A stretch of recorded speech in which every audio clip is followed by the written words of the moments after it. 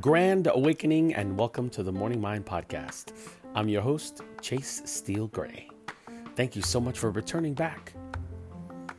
Today's episode is entitled Panacea.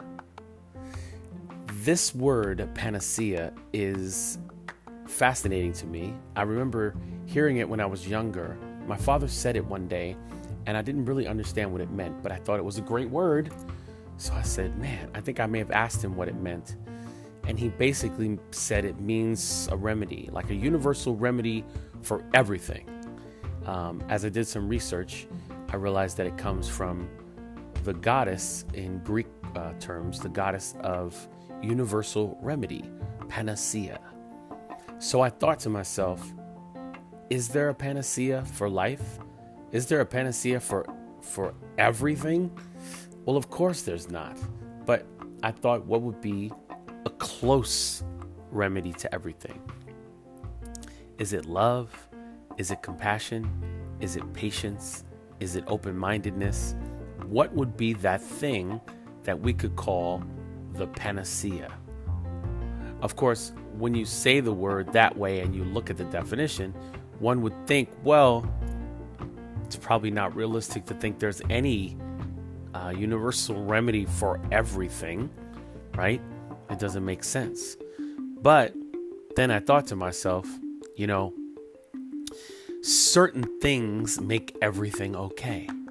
Certain things.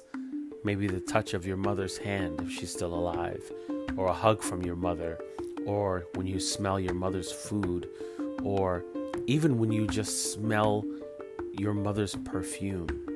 My mother's been wearing the same perfume for years, or I should say, she's had her favorite for years. And as sure as I'm speaking right now, anywhere I go and I smell that, I think of my mother, right? Maybe my mother is one of the definitions of a panacea, because when I see her, she's calm, she's in control. It seems as though she has everything right where she needs it to be. But on another level, a panacea could be something even bigger. Like, for example, in my humble opinion, music is a panacea. When music comes on, it affects people. It never ceases to affect people, whether it affects people in a great way or a sad way or a happy way. Music is a panacea, a remedy. It's a remedy for all things negative, in my personal opinion. But also, it runs right along with positivity, should you need that as well.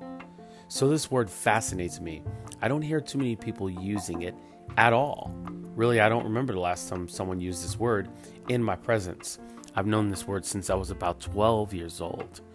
But now, in my adult life, I do make a point to use it when it's appropriate. But again, back to my original statement, it's such a great word because it seems almost preposterous to think that there's one thing that's the cure-all for everything. When people go to the doctor or to the hospital, you hear certain words thrown around all the time, right? Like penicillin. I got a shot of penicillin. Or I got some Zyrtec. Or I got some serotonin. Like these things that people say in the medical profession where that seems to be their panacea. Like, I'll give you this for everything. When in actuality, that could not be true. And we all know that. However, the word still fascinates me because how did it come to be? How did even this goddess from the Greeks come to be called the universal remedy? This one person. So I think about things like that from time to time and how they originated and how they're used now. So what about you?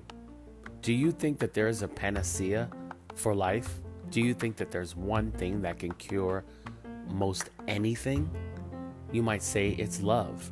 You might say it's a hug. You might say it's a warm home-cooked meal. You might say it's a walk along the beach on the sand. Either way, what is your panacea? How do you see the word? What do you feel is a universal remedy for life in general, all across the board? It's an interesting question. I'm curious to see how that reaches you. This has been the Morning Mind Podcast. I, of course, am Chase Steele Gray. I appreciate you for being here, and I hope that you will return very shortly. If you need to reach me, you can get me at themorningmindpodcast@gmail.com. And as always, be well, have fun, and peace.